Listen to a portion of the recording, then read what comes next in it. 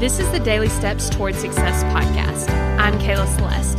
If you're looking for a daily podcast to help you accomplish your dreams, you're in the right place. So let's take the daily steps toward success together.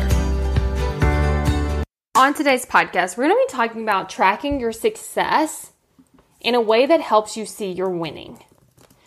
So I want you to think about how you can track your success in a way that's not winning. So sometimes when we track our success of I need to do something every single day, and let's use the calendar method. I think this method is really great with building a new habit, but we can also use it against ourselves sometimes. So we could see that we missed a day and really talk negatively to ourselves in a way that doesn't have us showing up the next day.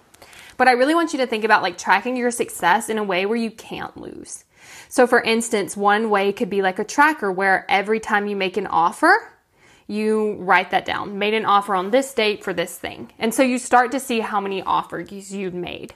Or maybe you get a jar and some beads and you start to just put a bead in the jar every time you do the thing that you want to be doing. And so you're able to really track your success in a way where it's okay if you miss a day.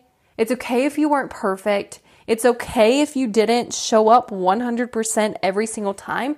You still get to see visually the compound effect over time of what you're doing and what you're creating.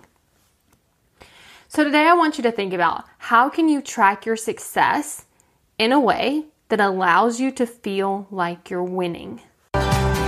Thank you for listening to the Daily Steps Toward Success podcast. Make sure you tune in tomorrow.